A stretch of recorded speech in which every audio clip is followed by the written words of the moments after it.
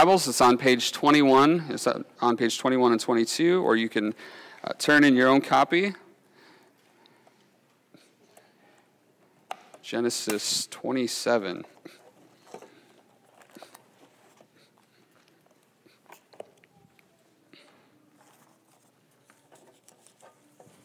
Let's go to the Lord in prayer. Father, we thank you for this time we have this morning to come before you, to come before your word. We ask that you would speak to your people. Lord, we need the truth. We need the truth that comes from you alone. Your word is truth. So we ask, God, this morning that our eyes would be open to see, that our ears would be opened to hear, that our hearts would be opened to know and love you more, that you would speak to us through your word. In Jesus' name we pray. Amen.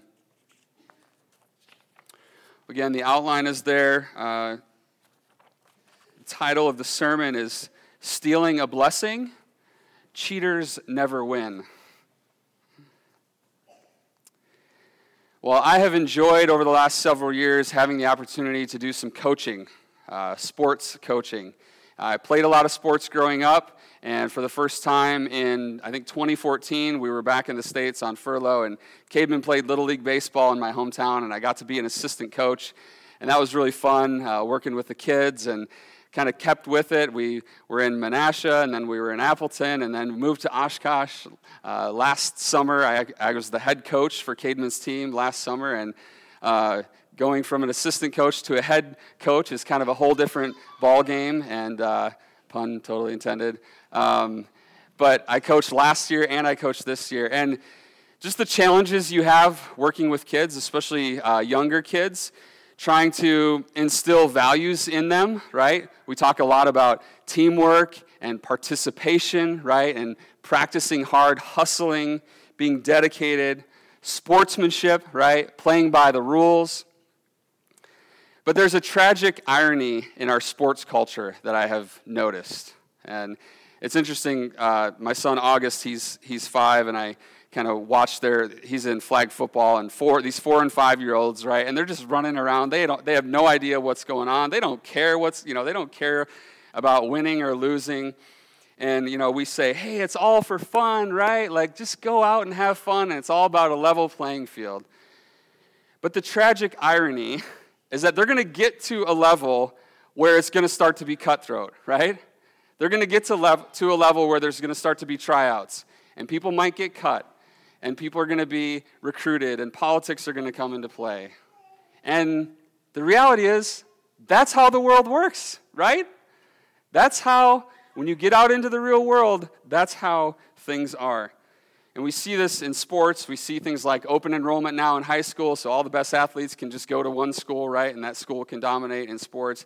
We see it in college recruiting, right? And all the scandals that keep coming out year after year with players being offered money.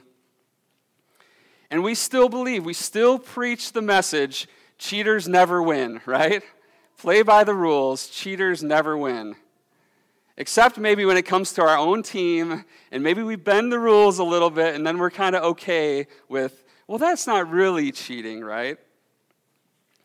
I think sports often provides us for a great analogy for life. Life is messy. And the reality in life is that sometimes cheaters do win, right? And it kind of stinks, right? Because we grow up feeling, hey, things should be fair, things should work out, it should be this level playing field. And if you've read the Bible much, if you've read through the Psalms, we see this lament over and over, crying out to God, God, why do the wicked prosper, right? Why do people who don't do the right thing end up on the winning side? We've been in Genesis, and it's been messy also, right? Been going through Genesis this year. Things get messy real quick in the beginning. Genesis chapter 3, Adam and Eve rebel against God. They sin, and the world has suffered the consequences ever since. We see the destruction of the world and the flood. We see people rebelling against God at the Tower of Babel. And then in chapter 12, we're introduced to Abraham, and we've been looking at Abraham and his descendants and all the drama, all the mess that has come along with this family as they're wrestling with trusting God and trying to walk with God and trying to live out what he has called them to do. Last week in chapter 25, we saw the birth of Jacob and Esau and this promise that they would be divided from one another. Saw Jacob, as they're coming out, grabs Esau's heel, and his name means deceiver or cheater. We saw the parents, Isaac and Rebekah, playing favorites, right? Isaac loves Esau because he ate of his game. Rebekah loved Jacob because he stayed at home and he lived in tents. And there's all this tension, there's all this drama building. And through this mess, we've been trying to understand, how can we better know the God who created the world, the God who called these people to follow him? And how can we see how all of these stories in the Old Testament aren't just good moral stories, but they point us to Christ. They point us to our need for him. They point us to the gospel. And I want to give us a warning before we dig into this passage this morning. This, I think, for a lot of us is a very familiar passage. I think it's easy to read something like this and to just point fingers at the characters, right? Well, they're bad. Like, they shouldn't have done this. They shouldn't have done that. It's easy to see their flaws. But it's easy in doing that to not turn and look at ourselves, to look at our own flaws, to look at our own sins. And God's word to us should act like a mirror, right? We hold up God's word, and it reflects back to us and shows us how we fall short, how we don't walk with him, and how we don't trust him. And it helps us to show our need for Christ, that we are in the same boat as the people in the Old Testament. Just like them, if we are left to our own ways, we will take matters into our own hands instead of trusting the Lord and waiting on his timing. So, brothers and sisters, my encouragement to us this morning is let God and his word confront us in our fears, confront us in our insecurities, in our mistrust of other people, in our scheming to have things go our way for our own personal gain. This is a long chapter. I'm not going to read through the whole chapter all at once here. We will read it all, but we're going to read it in chunks. So if you're following the outline here on the insert, we're going to be breaking it down into those 5 sections. And the first thing we're going to see is Rebekah and Jacob scheming for the blessing. Genesis 27, verses 1 through 25. When Isaac was old and his eyes were dim so that he could not see, he called Esau, his older son, and said to him, "My son." And he answered, "Here I am." He said, "Behold, I am old. I do not know the day of my death. Now then, take your weapons, your quiver and your bow, and go out to the field and hunt game for me, and prepare for me delicious food, such as I love, and bring it to me so that I may eat, that my soul may bless you before I die." Now Rebekah was listening when Isaac spoke to his son Esau. So when Esau went to the field to hunt for game and bring it, Rebekah said to her son Jacob, "I heard your father speak to your brother Esau. Bring me game and prepare for me delicious food, that I may eat it and bless you before the Lord before I die. Now, therefore, my son, obey my voice as I command you. Go to the flock and bring me 2 good young goats, so that I may prepare from them delicious food for your father, such as he loves. And you should bring it to your father to eat, so that he may bless you before he dies." But Jacob said to Rebekah, his mother, "Behold, my brother Esau is a hairy man, and I am a smooth man. Perhaps my father will feel me, and I shall seem to be mocking him and bring a curse upon myself and not a blessing." His mother said to him, "Let your curse be on me, my son. Only obey my voice and go, bring them to me." So he went and took them and brought them to his mother, and his mother prepared delicious food, such as his father loved. Then Rebekah took the best garments of Esau, her older son, which were with her in the house, and put them on Jacob, her younger son. And the skins of the young goats she put on his hands and on the smooth part of his neck. and she put the delicious food and the bread which she had prepared into the hand of her son Jacob. So he went in to his father and said, "My father." And he said, "Here I am. Who are you, my son?"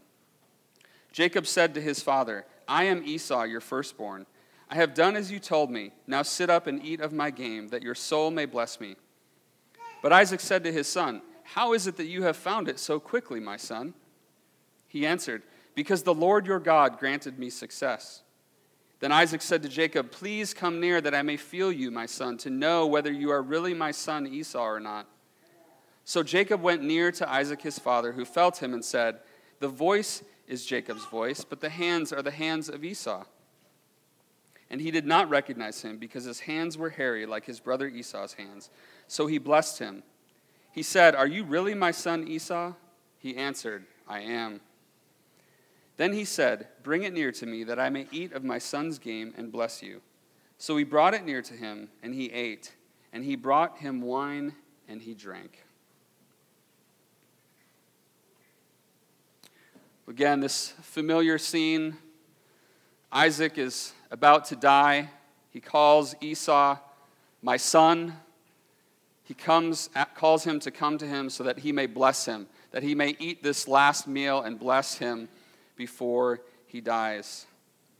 But Rebekah is in the background. She overhears this conversation, and then she goes to work, scheming and plotting.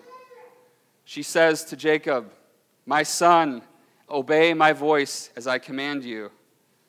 And we know from the end of chapter 26, Esau was 40 years old when he took these two women to be his wives.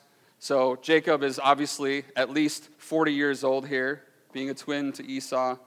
So he's not just this young boy who needs to do what mommy tells him to do. He is a grown man. And Jacob balks at this scheme. He says, "Wait a minute, Mom, how's this going to work out? I'm not sure that we can pull this off." And it's not because he thinks it's wrong, right? He's afraid that he's going to get caught. So he's like, "I don't know if we should go through with this plan."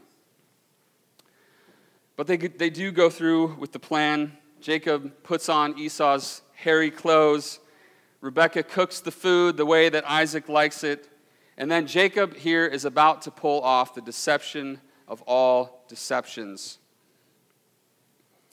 We saw in chapter 25 that he schemed for the birthright, and now he is going to scheme for the blessing. It's interesting as he comes to Isaac here that he even dares to credit God with the success of this plan. In verse 20, Isaac says, "How is it that you have found it so quickly, my son?" And he answered, "Because the Lord your God granted me success." Notice those words. Jacob doesn't say, "The Lord my God granted me success." He says, "The Lord your God." Because Jacob is not walking with God. Jacob is not trusting in God.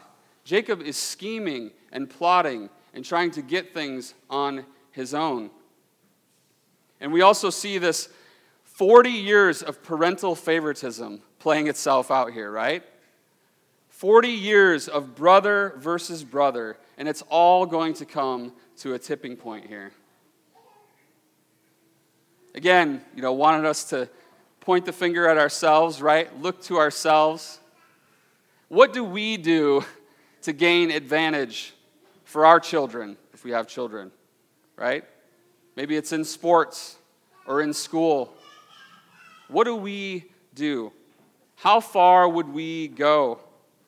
Or for ourselves, how far would we go to gain an advantage for ourselves? Maybe in the workplace, in our social relationships, at school. I saw a kind of interesting and bad, example of this as a child. I grew up in a very small town in south central Wisconsin, a town of about 800 people. And when I was in grade school, I was probably like 11 or 12. They had a very successful basketball program. A new family had moved to town. The principal of the new high school. His son was a very good basketball player. He went on to play college basketball, and that team dominated the other schools around them. And my uncle was on the team, and my grandparents were involved in all of this. But there became this huge rift, this huge divide that literally divided the whole town over this basketball team. It was the people who supported the coach and his son on the booster club, and then it was the people in the parent-teacher organization who were all against them. And it was just drama. And there were literally like almost brawls outside of the game, like in the hallway, team versus team. It was just craziness. And I remember hearing my grandparents talk, and it literally divided my step-grandpa from his sister and her husband. Their families were literally divided over something as stupid as a high school basketball team. And you just think about that, you see that as a kid, and then you grow up, and it's like, oh, wait, well, there's division everywhere, right? We see division everywhere in our society. People are divided over tons of different things. We're divided over politics, right? We're divided over sports. We're divided over religion. And it's not just, big like Muslims versus Christians or Hindus versus Buddhists. We're even divided in our churches, right? We're divided theologically over different things. And I would argue that there are some things that are worth dividing over. There are some things that are central to the gospel that we would say, hey, this is worth saying, okay, we're in a different place, and we will, not in a way that, hey, we're just going to hate other people who aren't like us, but there are things that we will say, there are things worth taking a stand for and worth dividing over. Things like the deity of Christ, right? Is Jesus who he claimed to be? Did he really die in our place as a substitutionary atonement? Did he pay for our sins? Did he rise again on the third day? Is God's word true? Those are things that are central to what we believe, that we will say, hey, these are things that are worth dividing over. But we don't focus as a church on being divisive and dividing over things. We want to see unity in this city. We want to see unity among gospel-preaching churches who hold to these things. And I want to encourage you guys. There's been some church leaders who have been getting together for lunch for the past several months and talking about how can we trust God, how can we work together and reach this city for Christ, how can we preach the gospel and live out the gospel when we are living in a very divided society, in a very divided world. How can we show people that we are united in the hope that we have in Christ? So again, we want to be careful as a church, right, to hold to the things that are our distinctives, but also say, hey, we are embracing others who trust in Christ, who trust in God's word, and we do want to work together in this city. There are so many people in this city who need to hear the gospel. So let's work together. So I would ask you just to pray, to join me in praying for unity in this city. And we do that when we have our congregational prayer. We pray for unity in the city among the churches. But join us in continuing to pray that the churches in Oshkosh would be united around the gospel and that people in the community would be pointed to Christ and the hope that we have in him. Well, back to our story as it continues. Jacob receives the blessing that he was scheming for. Verses 26 through 29. Then his father Isaac said to him, "Come near and kiss me, my son." So he came near and kissed him, and Isaac smelled the smell of his garments and blessed him and said, "See, the smell of my son is as the smell of a field that the Lord has blessed. May God give you of the dew of heaven and of the fatness of the earth and plenty of grain and wine. Let peoples serve you and nations bow down to you. Be Lord over your brothers, and may your mother's sons bow down to you. Cursed be everyone who curses you, and blessed be everyone who blesses you." So Jacob comes near to his father Isaac. Isaac smells the garments of Esau, and the plan works. He gets the blessing that he was scheming for. And there are two, I think, kind of interesting elements of this blessing that kind of fulfill promises that God has already made. The first one is the promise of land. So you see in the beginning of the promise, he says, the smell of my son is as the smell of a field that the Lord has blessed.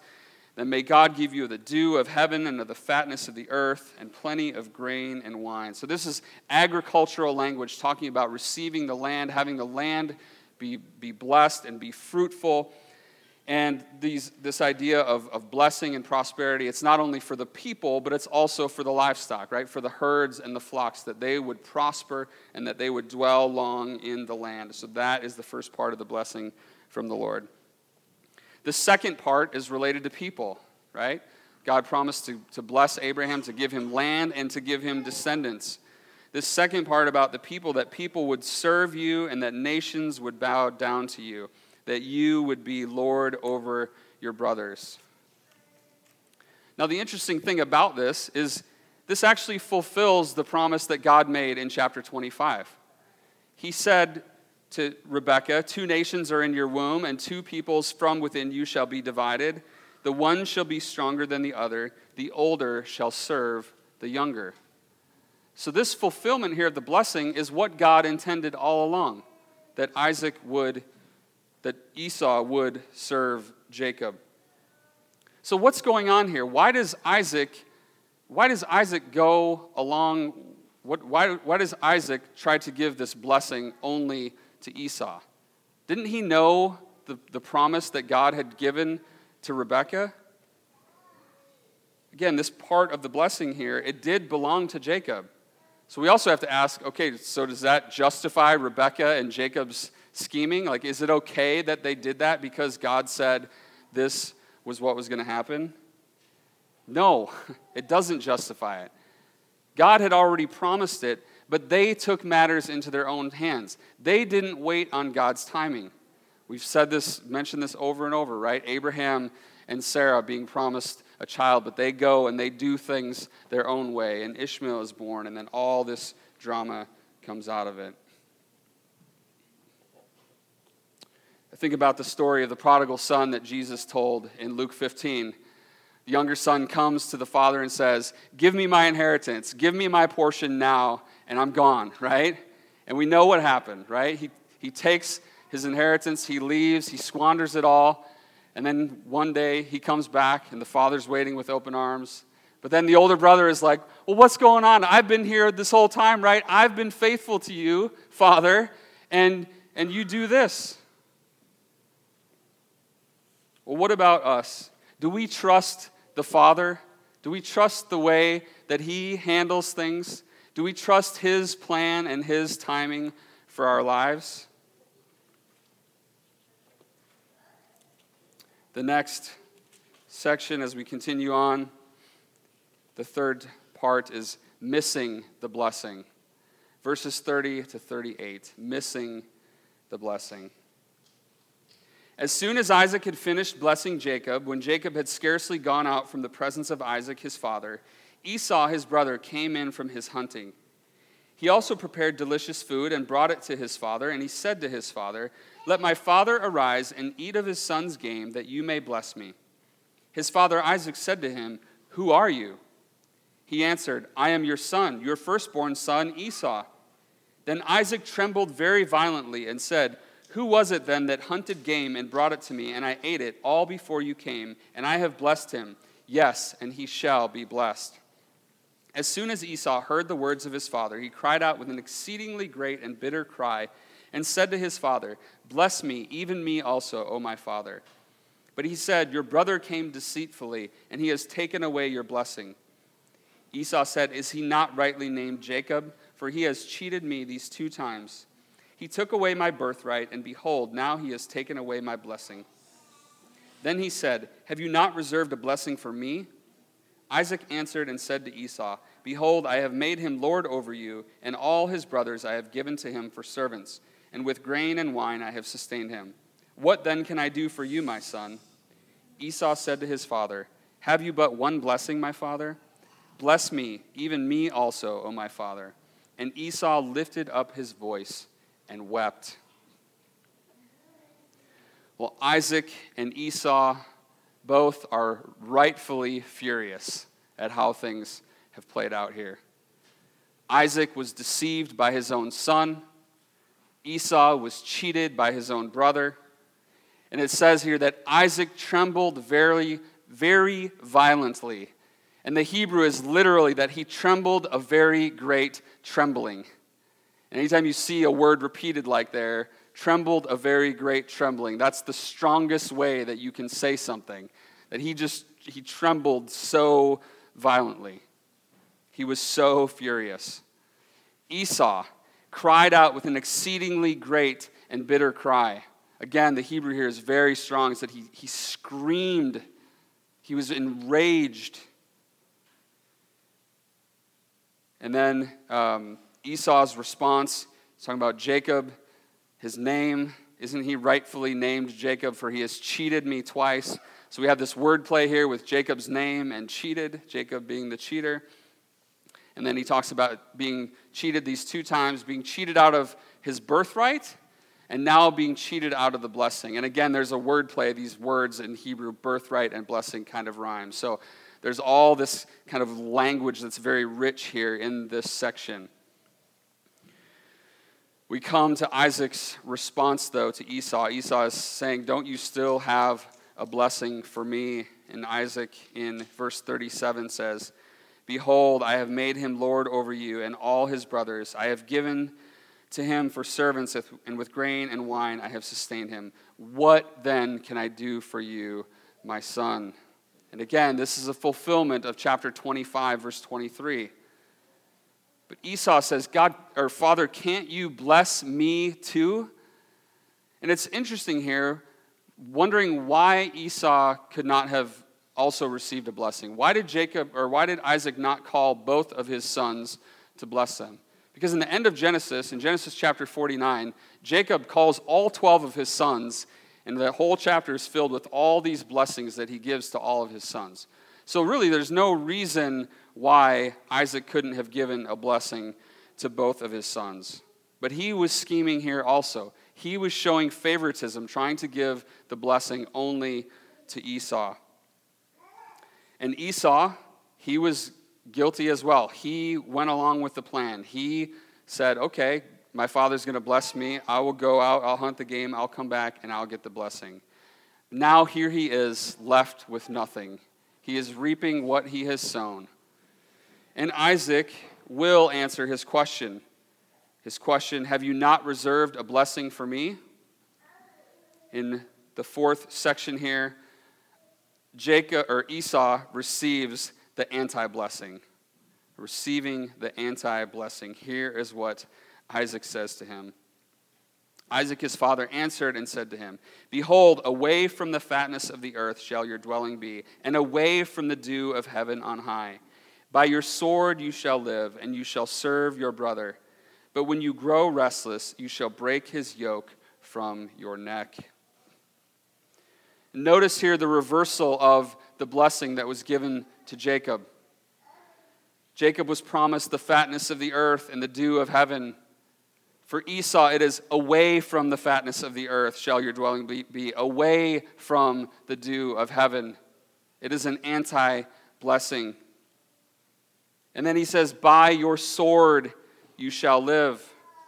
If you read through the rest of Genesis and the rest of the Old Testament, when you see the term Edomites, that is a people of Esau, which we saw in Esau's name in chapter 25. Esau, he's also called Edom.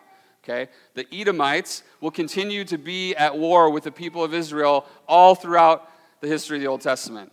So when you see these two nations going at it, in fact, the book of Obadiah, the shortest book in the Old Testament, is all a prophecy of judgment against the Edomites. Okay? So that's a fulfillment of what is happening here, of God saying, you will live by the sword. You will be at war with your brothers for the rest of your history. And then you will serve your brother. You will serve your brother, which is what God had already said was going to happen. So that's the long-term impact, right? There's going to be these two nations, these two families are going to be warring with each other. That's the long term. But we see next how these events, how what they have done here will be felt in the short term. And this is the pain of the blessing. The pain of the blessing, verses 41 to 46. Now Esau hated Jacob because of the blessing with which his father had blessed him. And Esau said to himself, "The days of mourning for my father are approaching. Then I will kill my brother Jacob." But the words of Esau her son were told to Rebekah. So she sent and called Jacob her younger son and said to him, "Behold, your brother Esau comforts himself about you by planning to kill you. Now therefore, my son, obey my voice. Arise, flee to Laban my brother in Haran, and stay with him a while until your brother's fury turns away, until your brother's anger turns away from you, and he forgets what you have done to him. Then I will send and bring you from there. Why should I be bereft of you both in one day?" Then Rebekah said to Isaac, "I loathe my life because of the Hittite women. If Jacob marries one of the Hittite women like these, one of the women of the land, what good will my life be to me?" So the pain of the blessing, first thing is that we have brother hating brother. Esau wants to murder Jacob, right? Because of the events that have happened. Their relationship is fractured. The next thing is the pain of the mother sending her son away. Jacob is sent away into exile, and we have no record of Rebekah and Jacob ever seeing each other again. So all of this scheming, all of this plotting cost them their relationship. They never saw each other again. And then the third thing we see is pain for Isaac and Rebekah because of Esau's disobedience. At the end of chapter 26, it talks about how Esau took two wives one from the Hittites and one from the both were Hittite women. So when Rebekah is saying here that I loathe my life because of the Hittite women, it's because of the wives that Jacob took. And we talked about this a few weeks ago, that God is not opposed to intermarriage racially or ethnically. That's not what the message is throughout Scripture. The message throughout Scripture is that we are to be married to those who also trust in the Lord. So it wasn't anything prejudice against them being Hittites in and of themselves. It was that they were not followers of Yahweh. They did not trust in the Lord. And Paul's admonitions in the New Testament for us to only be married in the Lord carries that same meaning and that same purpose. So as Christians, we are to marry others who trust in the Lord. So we're going to see again that the consequences of these things play out really throughout the rest of Genesis and throughout the rest of the Old Testament. And what we can see, how we can apply this to our own lives, is we can also see that our sin has consequences. Our scheming, our deceiving, our mistrust of God and others, it all has consequences. It cannot end well, right? If we scheme and plot in the way they did here, it cannot end well. But we see the fruit of this, right? We see it in our families. We see it in our communities. We see it in our churches. But we're not left without encouragement and hope. Jesus addressed interpersonal conflict in the Sermon on the Mount in Matthew chapter 5, 21 to 24. He said, "You've heard that it was said to those of old, 'You shall not murder, and anyone who murders will be liable to judgment.' But I say to you that everyone who is angry with his brother will be liable to judgment." Right? We look at Esau here. Well, we know he didn't murder Jacob. He wanted to, and he was angry enough to, right? And that's sin. That's wrong. Then Jesus goes on to say, if you're coming to the altar to give a gift, if you're coming in worship, leave your gift there before the altar and go. First be reconciled to your brother, and then come and offer your gift. The lesson here is not, don't be like Esau, who was angry at his brother, who wanted to murder his brother. The moral of the story as we go through this is, you are like Esau, right? You are like Jacob. You are like Rebekah. You are like Isaac. We all are, right? We all scheme. We all have anger in our hearts. We all are sinners in need of a Savior, just as they were. Sinners who need to be reconciled to God through Jesus Christ by the grace of God. God desires for us to be reconciled to Him and to one another. And just as Jesus talks about there, He wants reconciled relationships more than He wants outward rituals and outward actions. It's about our hearts. So what if someone comes walking through the doors and just sees us, right? We're just going through the motions. We're doing all the right things. We're saying all the right things. But there's no love for God. There's no love for one another. There's no love for the people that are coming in. There's no forgiveness.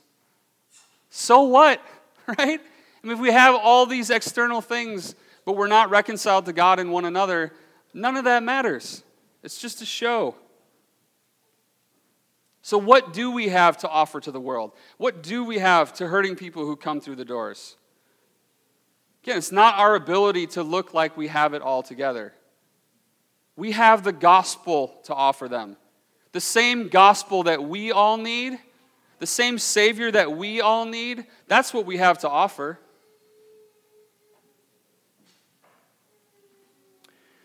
Well, the underlying theme of this chapter, if you haven't noticed in reading through it, is blessing. Some form of the word blessing occurs 22 times here in these 46 verses. And it's blessing as opposed to curse. These two themes of blessing and cursing run counter to each other really from the beginning of Genesis. From chapter 3 all the way on, there's this idea of blessing and cursing, and it goes on throughout the whole Bible. In the Old Testament, the question that the people of God are asked is, will the people follow Yahweh? Will they walk with Him? Will they follow the shepherd? Right? Psalm 23, we all love Psalm 23, right? The Lord is my shepherd. Will they follow the shepherd? That's the question here as we're going through Genesis. Abraham, Isaac, Jacob, all the sons, all the descendants, are they going to walk with the shepherd? Are they going to trust the shepherd? And Jesus puts the same question to us in John chapter 10. He asks the people there with him, his followers and those around, will you follow the shepherd? Or will you follow false teachers? Or will you follow your own way? Will you listen to the shepherd's voice? Will you find life in Him? Listen to these words from Jesus. Truly, truly, I say to you, he who does not enter the sheepfold by the door, but climbs in by another way, that man is a thief and a robber. But he who enters by the door is the shepherd of the sheep. To him the gatekeeper opens. The sheep hear his voice, and he calls his own sheep by name and leads them out. When he has brought out all his own, he goes before them, and the sheep follow him, for they know his voice. A stranger they will not follow, but they will flee from him, for they do not know the voice of strangers. And John says this figure of speech Jesus used with them, but they did not understand what he was saying to them. So Jesus goes on. He said, truly, truly, I say to you, I am the door of the sheep. All who came before me are thieves and robbers, but the sheep did not listen to me. I am the door. If anyone enters by me, he will be saved and will go in and out and find pasture. The thief comes only to steal and kill and destroy. I came that they may have life and have it abundantly. I am the good shepherd. The good shepherd lays down his life for the sheep.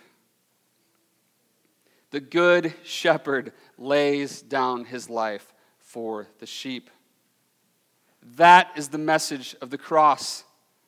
That is the hope that we have. That the shepherd came, he loved us, he laid down his life for us. He died in our place. He calls us to follow him. Will you follow him?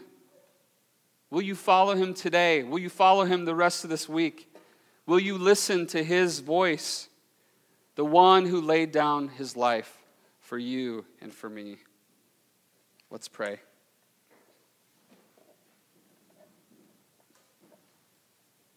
God, you are so gracious to us. We're reminded as we see the story of Isaac and Rebekah and Jacob and Esau, of the mess, of the conflict, of the drama that plays out in this family. We are reminded of our own sin, of our own shortcomings, of our own inability to follow you on our own strength. We need to hear the shepherd's voice. God, give us ears to hear. Give us eyes to see. Help us to walk with Jesus. Help us to trust in him, knowing that he has come to give us life abundantly. That doesn't mean that we get everything we want in this life.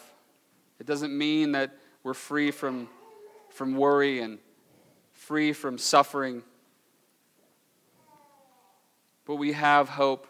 We have joy. We have peace because of Christ.